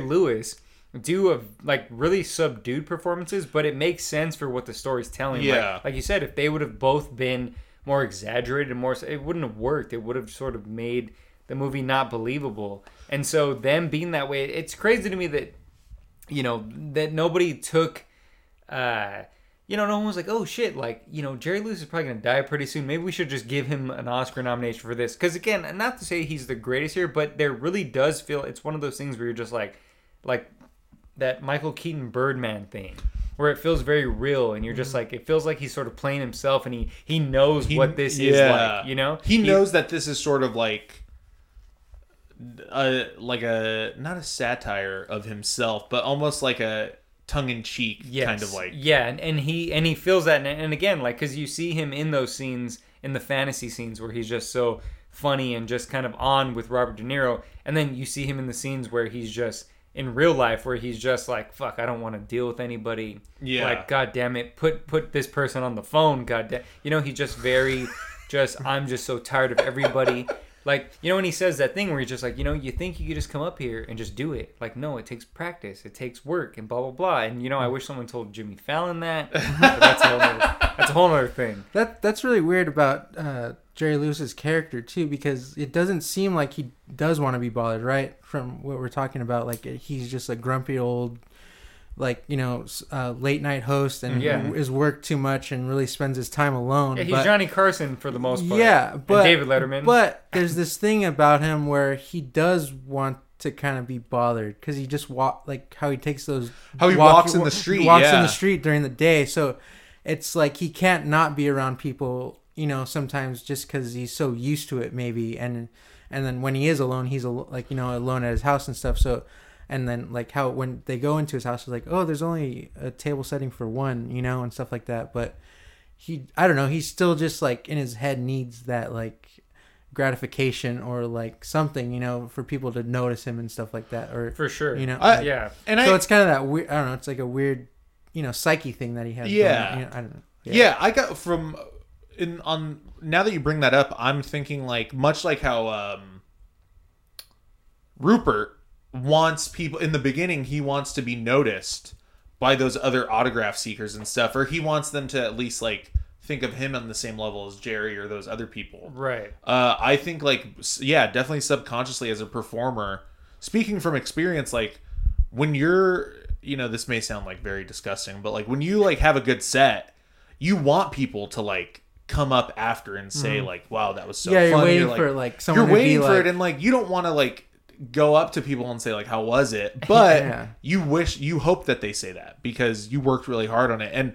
I don't think that Jerry Langford is the type of guy who like, I work hard on the show and I want people to say hi. Yeah. I think he is just like, that character is at a level where like he can't even get through the day without getting people to like notice him, I think. Yeah, like when he first walks out and and the cab driver notices him and he's kind of like, walking back along and with forth. them, yeah. And he's giving that banter, he just wants to be that, like, he's snappy and like, just giving him like, oh, we could have had you on last night or whatever, like he's just like, Yeah, he it's wants like that saying hi to, interaction. like, the construction and the guy. construction Yeah, workers, like yeah. he just like, he needs it. Like it's just like, Well, and we brought it up earlier, but the one woman on the phone who Yeah. says, I should hope you only get cancer. Like, in the beginning, she's like, oh my God, Jerry. Yeah. And he stops for her. But then when she makes the request of, like... yeah, "Can you he's say hi to not. my-" He's only giving as much as he wants to get. Exactly, To, yeah. He's not trying to like. He just needs them. Like he's like feeding off their energy. Yeah. He's not trying to give them energy. Which seems seems like textbook famous person behavior. yeah, where- exactly. Yeah. But also, if you're at that like point, and so like basically, right? He's like doing a Tonight He's the Show. emotional vampire. So like Yes. people are probably at this point writing his jokes, Yeah. right? Yeah. So him on the street doing that, he's like being the one saying the jokes Yeah, and being yeah. snappy, and that like I feel like it's like kind of this weird like back to his roots thing. Yeah, Sort of it's like Very doing much it, so. you know Yeah, what I mean? yeah, that's a good Definitely, point. yeah. Trying to just be like, well, I when still these people got it, interact you know? with me, I can still just be like, haha, Yeah. and then instead I don't have these writers to tell me the monologue and Yeah. stuff like that. You know what I mean? Yeah, Whereas for like sure. a lot of people wouldn't do that. Like in real life, like Yeah. a Johnny Carson or someone, they're not gonna want to walk down the street and fucking Yeah, deal with not at all. anybody. Oh, you know? well, I think it's like famous that the talk show hosts after the fact like just hide in their mansions now. yeah, Like, yeah. I mean, Jimmy Fallon, you I would- fucking piece of shit. I would say of the current late night hosts, the only one who probably wouldn't, if they were able to, would be Conan. Because like, Right. I feel like Conan was the type of late night host that people would say like, I saw him walking around the Grove, or I saw him Yes. at a restaurant, and like, but I mean, Johnny Carson, I think, was famously a recluse after he retired, Yeah. right? So Yeah, for sure. and Only it's funny that, Wolfgang Puck saw him after. And David Letterman too, right? David. yeah, David Letterman, like he Yeah, he's- refuses. Yeah, he Yeah. doesn't want to talk to anybody. Like, or Yeah, anything, unless you it's know? for Netflix. oh, but he wants to talk to people. Fuck you. Just kidding. But Wait, who? Jay Leno? No, David Letterman. oh yeah, but Well, Leno. and it's funny that you brought up Carson, because I think Carson was like originally approached about this part, right? Oh, really? Yeah, Was he? I read that like do Scorsese the- originally like reached out to him, That would which make it would sense. have been the only ever like role that Carson performed in, but That would have been pretty good because honestly, I would have liked to see Carson do something besides be a host of a late night show. That would have been pretty cool to kind of see him be that. It would have been, again, it would have been more so, I think, of Yeah, a it would have- Birdman. yeah, yeah. Because he's actually a late night host where, Jerry Lewis was more of a stand-up kind of movie star comedian. He wasn't really a late night host. he wasn't really a late No, night no, host. no. No, I Yeah. don't think so. And then I guess if you count Jerry's kids, the telethon. yeah, the telethon thing that he did. I'm joking. Well, he never did. but Did he ever do like hosting duties for Johnny Carson? You know how they don't like have I guests. would imagine that Jerry Lewis Well, they hosted must- the Oscars at one point. They Oh, must have okay. done That's- a yeah, yeah. Vegas show with Dean Martin, like where Yeah, that 'cause kind they of were hosting, buds, you know, right? like, All the yeah, Yeah, that kind of sure. thing. I also read Dean Martin and Frank Sinatra were approached before Jerry. Oh, too. okay. Which I Sinatra feel would like- have been crazy too. Yeah, Sinatra would have probably been cool. Yeah. I saw The Manchurian Candidate for the first time in the pandemic, Uh-huh. and I don't know if he's good in that. Like, I'm sort of confused Okay, about it. yeah, I get you. Yeah, I'm sort of like, was he good?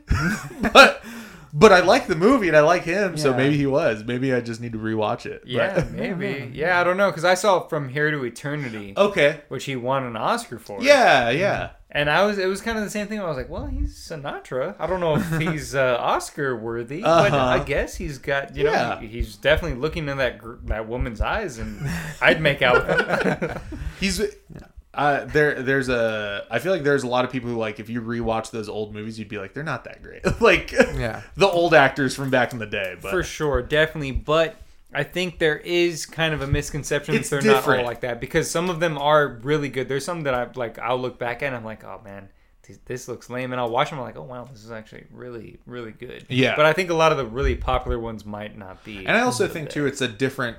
You know, I'm sure people watching them now have like the current movies on their minds, so they. Yes. Yeah. It's a Yes, different it's- style. It's a different. It's hard to just, especially because everyone just wants like bam, bam, bam, bam. Yeah, everyone's. And that's one thing I wanted to talk about with the King of Comedy is Uh-huh. that, like, so because it's not. I think a lot of people don't really give it the credit that it's due. Why it's probably doesn't have some sort of great release is because it doesn't have that, like, you know, but behind the camera it doesn't have that like Goodfellas flash or that. No, like, there's you know not. what I He's mean? not doing a lot of those like swish pans or like those. Like, it doesn't have that Thelma Schoonmaker editing touch where like it's a quick like boom boom boom like scene to scene. It's everything's very long and drawn out, and you know, I think it's one of those movies in Scorsese's filmography that I think, like, yeah, people don't really, when I've brought it up to people, they're like, I've never even heard of it, you know, or like, oh no, I have a King of Comedy, like what is that? And then but when you watch it, it's a Scorsese movie. Like, it's still a Scorsese movie no matter what. So it's strange to me that not a lot of people have heard about this movie, even though it does, like, it hits the Scorsese beats that are in. It's not an. He does different styles, you know, which I think is something people forget about. But Yes, you know, they do. They really do. He does like a very good, quiet, tense drama. Yes. You know, And that's or exactly what this thriller, is. I guess. And also, it still has that sort of gritty New York feel. I think a lot more than a lot of his other films. Yeah. This one really does. You know, as much as I love Taxi Driver, and Taxi Driver is a great gritty New York film, but it is very sort of, you know, smoke coming out of grates and this sort of very stylish thing. Here, there's none of that. It's just sort of New York for what it is. I mean, yeah, sure, Yeah. the Clash is hanging out in the street, but it is New York for what it is. You know what I mean? There's no, he never tries to kind of show you like New York in like this really pretty way. It's always just kind of like boots on the this is ground. like a you know? different, like this is a different side of New York where it's not Yes. this underground kind of Yeah. like, you know, late night taxi driver thing. It's just like this hustle like and their bustle of the Hollywood New work, York, you I know, guess. the working 9 to 5 people, like, you know, Yeah, where it's like really people always bright on out the go, and just yeah. like, you know, where just there's a shit ton of people on the streets and, Yeah. you know. But he doesn't even do, like, I feel like maybe not so much in the 80s or when this was originally made, but I feel like if you did this movie now, there would be like It'd be the Joker. it'd be the Joker, but like there would be these like huge big shots of like New York, like the Yes. entire city with all the bridges Yeah, and the everything. stupid, yeah, just those stupid, like, yeah, the bridge or Well, the city. yeah. Like, Like it for just- instance, Jerry Langford's Office. You know, we do get a good sense of how it looks, but if it was a movie today, there would be this. The Office would be like this big fancy thing. Everything would look fancy. but and it there would is be, a like, weird cool- office, you know? It is, but not Like the chairs aren't all weird. But you know the what I mean? little thing It's there, not- like the office, like where the Well, it's a very receptionist is, 80s like office. it looks yeah, like just 80s. It's where- 80s. It looked like they're trying to be futuristic, but it Well, was that's like what the missing 80s mark. yeah, the 80s. You That's know, what it they was were just doing looked in the weird, 80s. like almost like 2001 or something. Like Yeah, for sure. reception desk, like they just Definitely. Yeah, It, it's like looked- this. it was like, really cute thing. weird, like you know. But what I'm saying is that the chairs and stuff were normal. It wasn't Well, like this office where like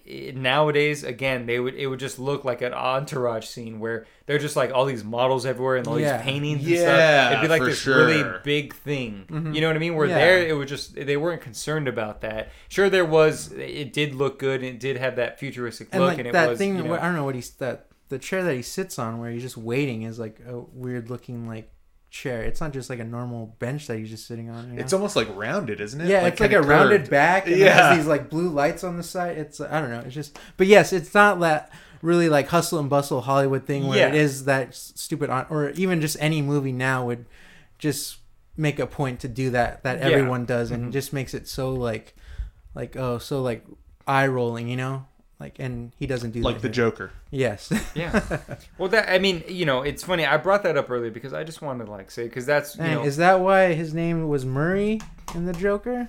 Why, whose name is Murray? De Niro's De character. Niro's the host, The TV talk show host. oh. Murray. Well, You know what I'm talking about.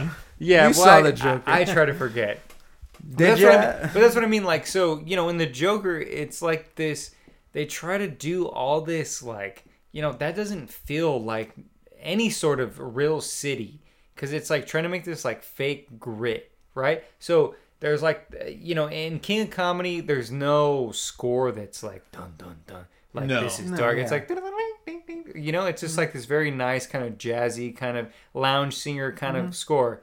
And so, but at the same time, it's not worried about that trying to get you into the mood of what's dark about the film. It's more so about what the characters are doing and the actions of the character. Where in the Joker, it's just like it's just like Yeah, it's this gritty, yes. shitty place. that He's like- crazy because look at this filter we put on this shot of like these kids beating up in an alley. It, you know it what I mean? almost seems like in Joker they were trying to say like, well, he's crazy because of where he is, like Yes. where he Yeah. lives in the world, and like the King of Comedy is saying the same thing, but it's like he's crazy because he just can't get out of this place. Like Right. he's trapped essentially in that basement. Yeah, it's Recording- It's like you said, the celebrity worship thing. Yeah, Well, yeah, even- yeah. Well, it's like weird, like where he says he lives in a hovel, but Yeah. it looks pretty kind of nice. His like, He's just I mean, he's got a better setup than we do. yeah, here. it's like this, like like it's so weird, like that he is just trapped in his head, and he's like created, like he can't got to get, Well, he has to get out of this place because to to- him this is a hovel. Yeah, to divulge a lot of secrets about comics and comedians, I think there is a tendency for them to sort of give themselves a grittier backstory, like it makes them look a little like cooler, the Joker. for sure. like the Joker, or like, but like there'll be comics who say like, oh yeah, my parents like are not supportive of me, and then you find out their like rent's fully paid for, because their parents have money, and that's how they. Well, are. I mean emotionally. well, no, but yeah, but.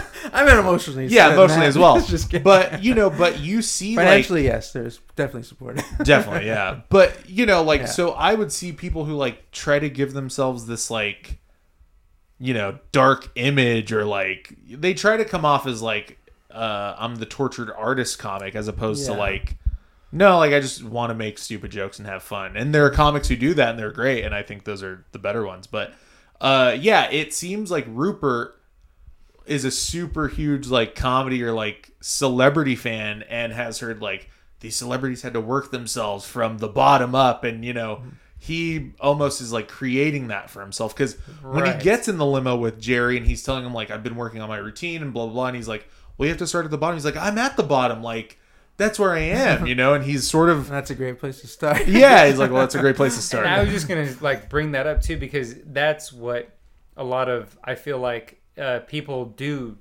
like think. So they're just like, well, I should just be able to go up to somebody and just say like, well, I'm struggling. So you should see that as like a reason to give me a shot. Yeah. You know what I mean? Yeah, for Where it's sure. like, oh, well, no, it's like a combination of both. It has to be talent and that. And you that, can't yeah. just be like, well, I've worked my ass off. It's like, okay, but you're not good. So, you know what I mean? It has to be both.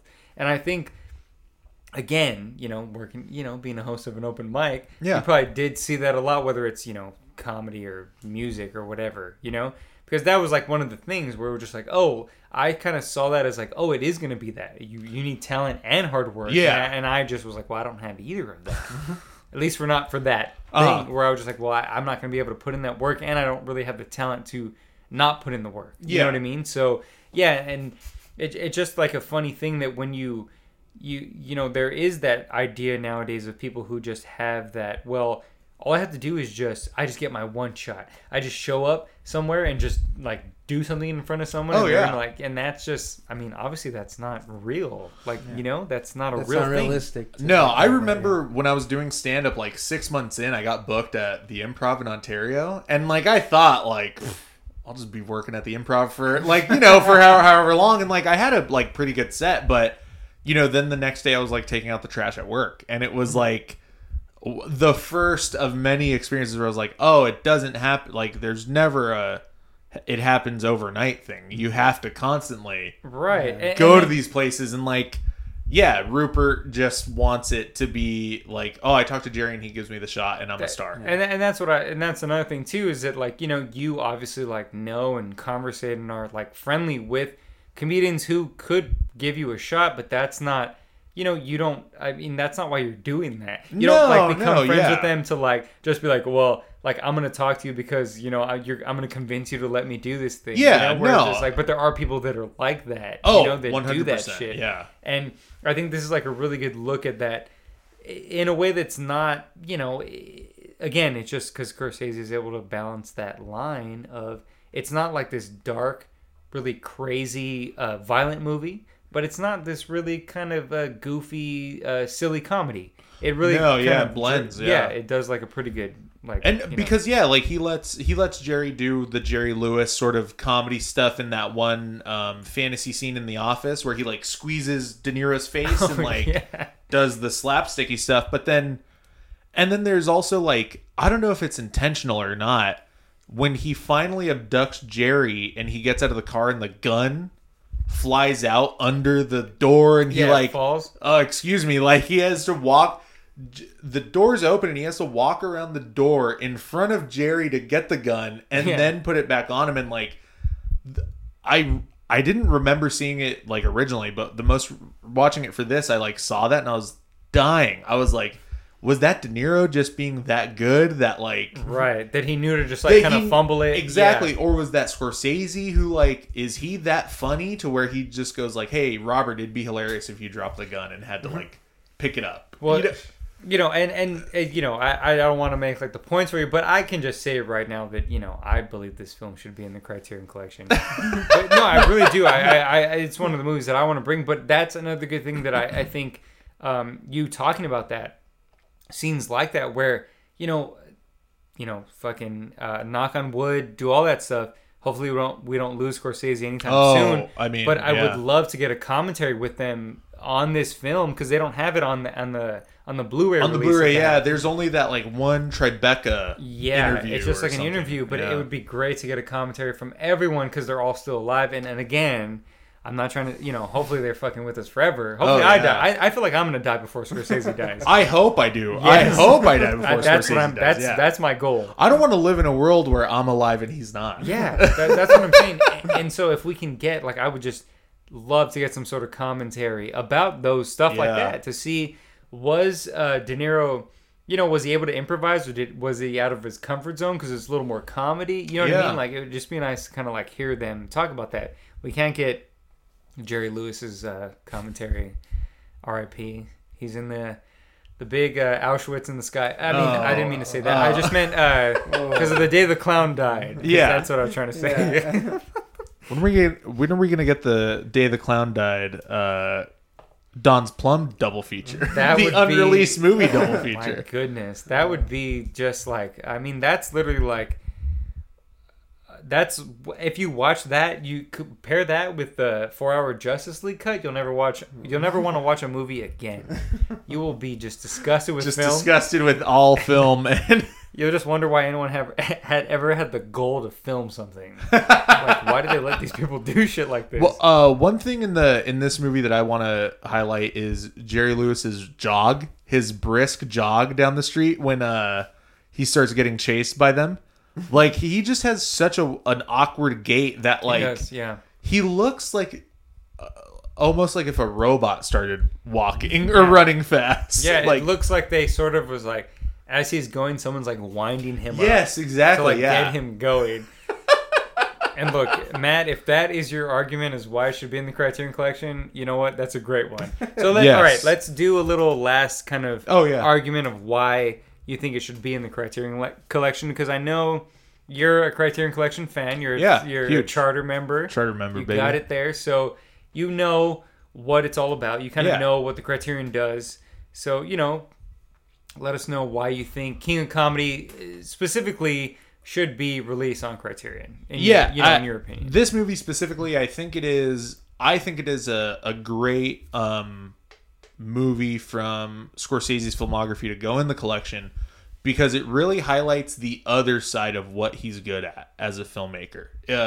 He can do tense stuff. He can do funny stuff. He can make you sort of like question how you feel about. I mean, he does it with every movie where you question how you feel about these characters, but Right. he can really make you sort of like question whether you're sort of looking at them in the wrong light. Like, is Jerry the bad guy and Rupert's the good guy, or is Sandra or Masha really the only? That's actually a really You good know, point. yeah, to bring up like for that. there's a lot of different ways you can look at it, but you know, I think his directing is just so on point in this movie, and the fact that there's not any of those signature Scorsese trademarks like the needle drops or the swish pans or the repeated cuts of like scene to scene to scene where it's so just sort of like long and drawn out, but it's not boring. It doesn't feel like it drags. It kind of moves very quickly, and like Yeah. you get to from point A to point B like in it seems like really really fast when you watch it. And I also think just the last thing, like Scorsese's not a guy where I think of performances really. I think of a whole movie, but every performance in this movie is fantastic. De Niro, I think this is my favorite De Niro. Yeah. And Sandra Bernhardt's great, and Jerry Lewis is great, and The Clash are great. So No, but yeah, this is a really great underrated De Niro performance, because a lot of people wouldn't, you know, and he, you know, I don't know how you feel, but I think he does pretty well at delivering like the jokes at the end as being kind of like, you know, that kind of stand-up comedy. It's a different kind of comedy. It's Right. even I think in the 80s it was like on its way out when they were That's making yeah, this. it feels very much like that kind of Catskills kind of Catskills, sort of yeah. like 1950s, Yeah. like lounge act comedy. Yes, yeah. yeah. But his timing was great. Yeah, I mean, that's what I feel like, because a lot of actors can't really get that. They don't know how to really convey that, and I feel like he did a pretty good job. Yeah. You know? So, I Yeah. mean, I don't know. Mondo, what do you think? Yeah, I mean, Did Matt make an argument for this to get in? he did. Yes, I mean, and the movie spoke for itself too. Of course. Honestly, Yeah, just yeah, like for sure. on this rewatch, it was definitely De Niro's performance for me. You know, and I really hadn't noticed it that before. I get, you know, like I just watched it as this kind of dark comedy thing. You know, and yeah, and watching the shorts with it, like as a companion, it's like, oh yeah, like De Niro knows what he's doing. You know, and that should have never been a question. You know. But yeah, I mean, just like how you were saying earlier too, is just how like who's the bad guy? Well, I mean, there's no real bad guy, kind of, you know, like Rupert's character just has problems and he wants to be this thing, and I mean to be this like king of comedy, you kind of have to do what you fucking can, like, you know, you're gonna like fucking like, you know, like claw your way to the top almost, you know, and that's what he's doing, like, and when we were talking about this, it reminded me of like Nightcrawler, you know, like where you're just like this kind of psychopath, like getting what you need and kind of manipulating some situations just to get where you need, you know, and I'm sure Jerry Lewis's character probably did that too to get where he's at, you know, like, but we just don't see that side of it, and he's just like this old curmudgeon, and I can understand why he's this old curmudgeon, you know, like, but yeah, I mean, Matt, I think you did give a great argument for why King of Comedy needs to be in the collection, just for, I mean, Scorsese, I mean, and Robert De Niro's performance, where we really haven't seen this ever again. You know, like where Yeah. he's done this guy again. You know, like it's never.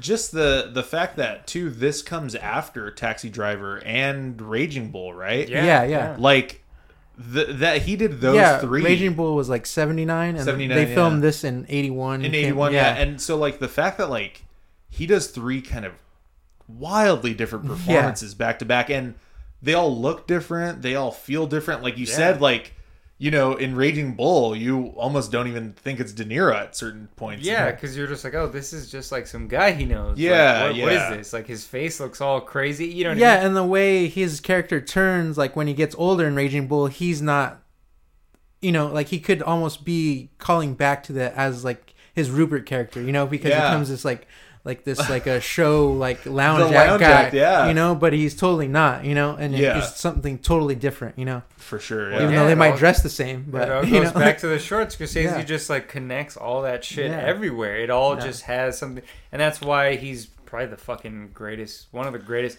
American directors, literally, that we have. yeah, Where he was able to kind of grab those like French, or you know, not French, just foreign influences, and really make them signature and American more than Yeah. anything. You know what I mean?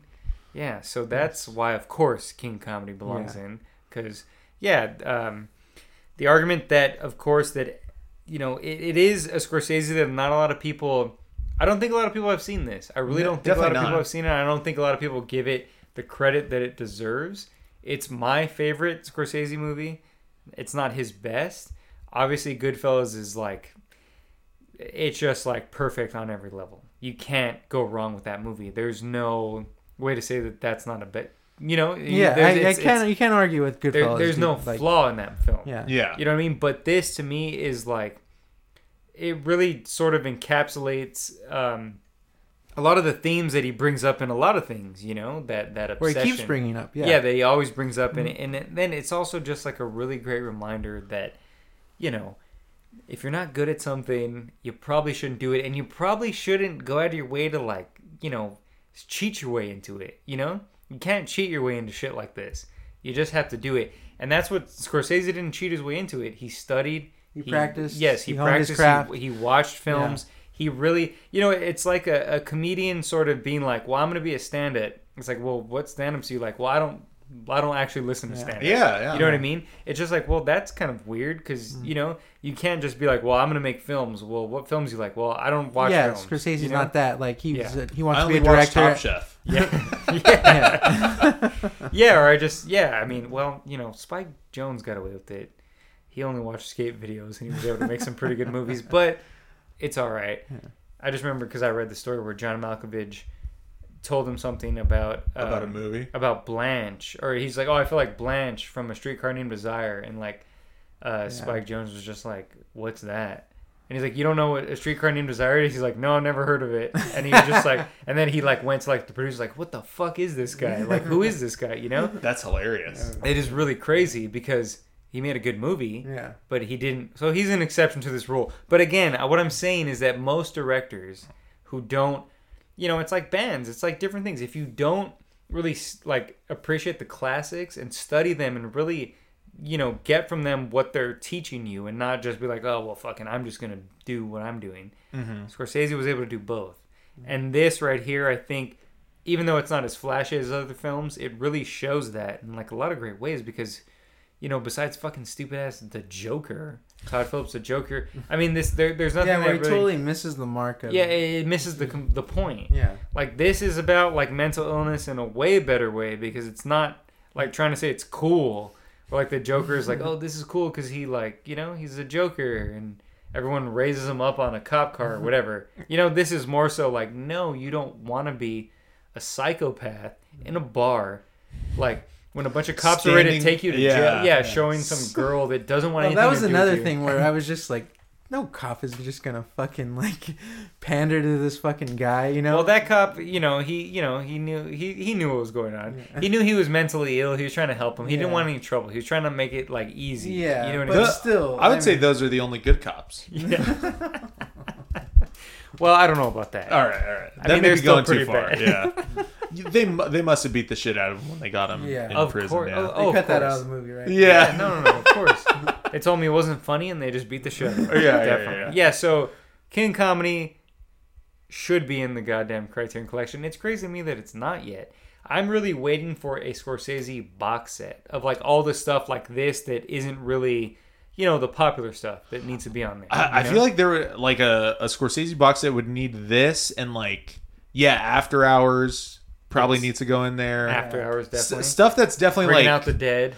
Bringing Out the Dead, yeah. Stuff that's like I feel like people just forget that he's done more than the gangster film and like his epics. I guess like I don't know. I consider them his epics, like The Irishman and Silence, like these long character studies, but Yeah. like they're sort of like very long epic movies. But they're about as he's just so focused on that character, Right. that, Yeah, and a lot of people just want to see the DiCaprio, De Niro, Scorsese stuff. They forget about the Bringing Out the Deads and the Silences where there's not those people. those people who Yeah. he was known to work with. Yeah.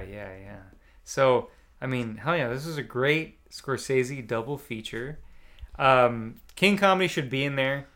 If it doesn't get in there, we can. I mean, We're gonna get Rupert on your ass. Yeah, we could- Criterion. yeah, we could. I mean, do like a I feel like protest. the artwork would just be so awesome too. Like, give me the cover with that title card, man. Like, I'm fucking so ready for that shit because the Blu-ray it's got again that interview and stuff, but I needed something thicker. need a I thick didn't notice case. until like just before we started recording that you have the Blu-ray here, but like the cover of the Blu-ray is so cheesy to me. Now that I look at it, he's standing in front of the TVs. Yeah, it's just so. Yeah, with Jerry's face, It's yeah. not even like it's it's not like the right, Truman Show or something. Yes, Yeah. It's not even like the right time Yeah. frame. Like there No. wasn't TVs like that at that time. Yeah. Yeah. So anyway, fucking the King Comedy's in, Ed TV. right? Yeah, Ed TV.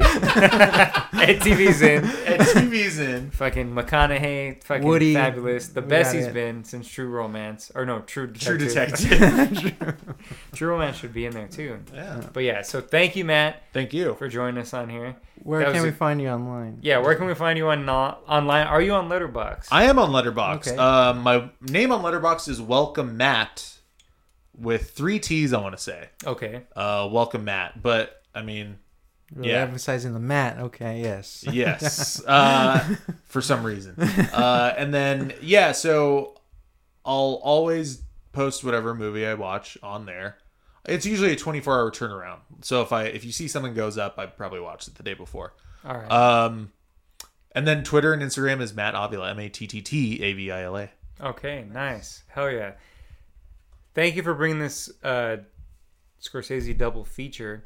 Again, we're saying former stand-up, former podcaster, but I think, with this third, because you used to do the Gosling According to Matthew, which was a Ryan Gosling I used to have a podcast, Ryan Gosling podcast, which was a really great podcast where Thank you had you, guests yeah. go. No, it was really Yeah. fun.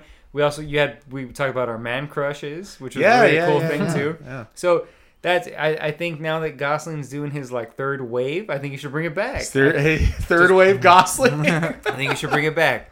I think you should Maybe, bring yeah. that back, but that's just a suggestion. All right. Thank I'll you so think much. about it. Mondo, where can we find you? Yeah, I'm at save_Mondo on Letterboxd, Twitter, Instagram.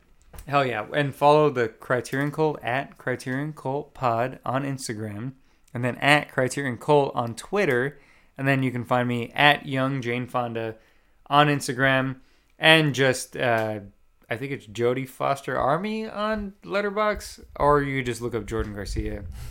Either way, thank you guys for listening. Thank you, Matt, for joining us. This was a Yes, great thank you, Matt. Scorsese Thank you. double feature. See you guys next time. Join the cult.